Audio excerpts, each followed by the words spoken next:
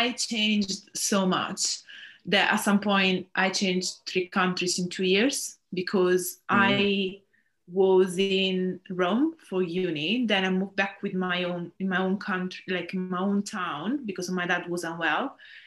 Too. Then I moved to Florence for the master. Then I moved to Austria, this place named Graz. And then after 8 months, I moved back to another town named Tivoli. Is in Italy. And then I moved to Rome, and then I moved to London.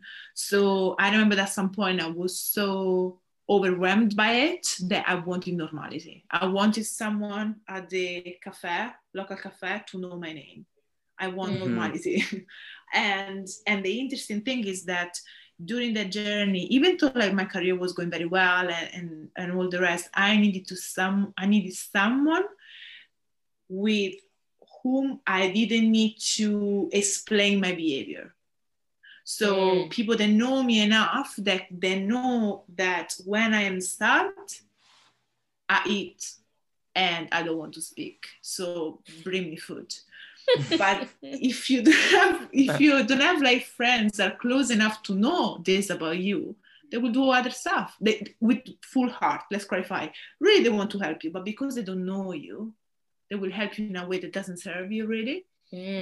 So at some point, I was actually needing someone that instead of doing what would make them happy, they were doing what made me happy because they knew me enough. And at that point, I realized that I was a real expert.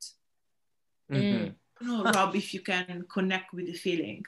So I currently am living in New York, but because I'm an actor, I've had to move around for every job I have, I move.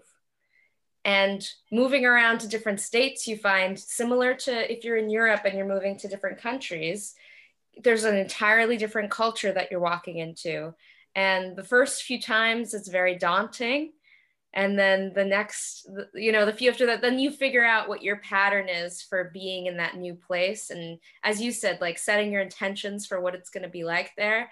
Am I here temporarily and just focusing on my career? Or am I, the job I had before I went to Europe for the first time, I was working in this really small town in New Hampshire, which is a state, it's in the northeast of the United States.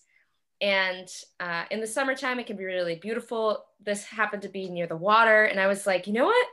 I'm not focusing on my job this time. I'm going to focus on my vacation aspect of this job. I have a few days off per week.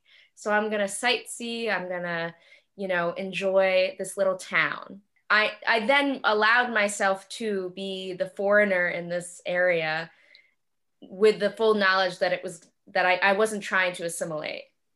Yeah. But then when I went to Europe for the first time, because my brother lives in Milan, and I was thinking for a while, like maybe I want to live in Europe. Maybe I want to make that big change as Alex was talking about and like live somewhere new. And so the whole journey of being in Germany and then working on the cruise ship and then meeting Alex was, do I want to live in Europe someday? Or like, what's my next step, And then of course, like, who do you trust when you're constantly meeting new people? Yeah. That's getting back to what you were just talking about. That is a huge challenge. And sure enough, during this pandemic, the 2 people that I live with are my closest and oldest friends.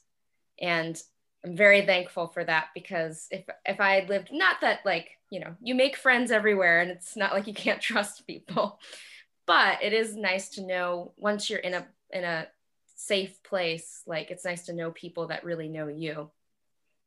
Yeah, you can be yourself as well. Yes, yeah. And you can find that anywhere. It doesn't have to, for me, it happened to just be back at home.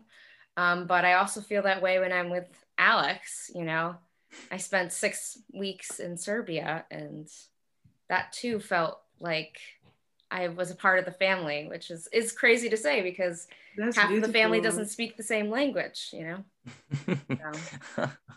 Yeah.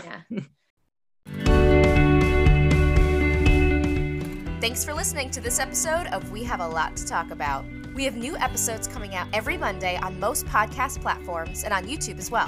And don't forget to subscribe, like, rate, and review us, as well as give us a follow on Instagram at We Have a Lot to Talk About podcast. Talk to you next time.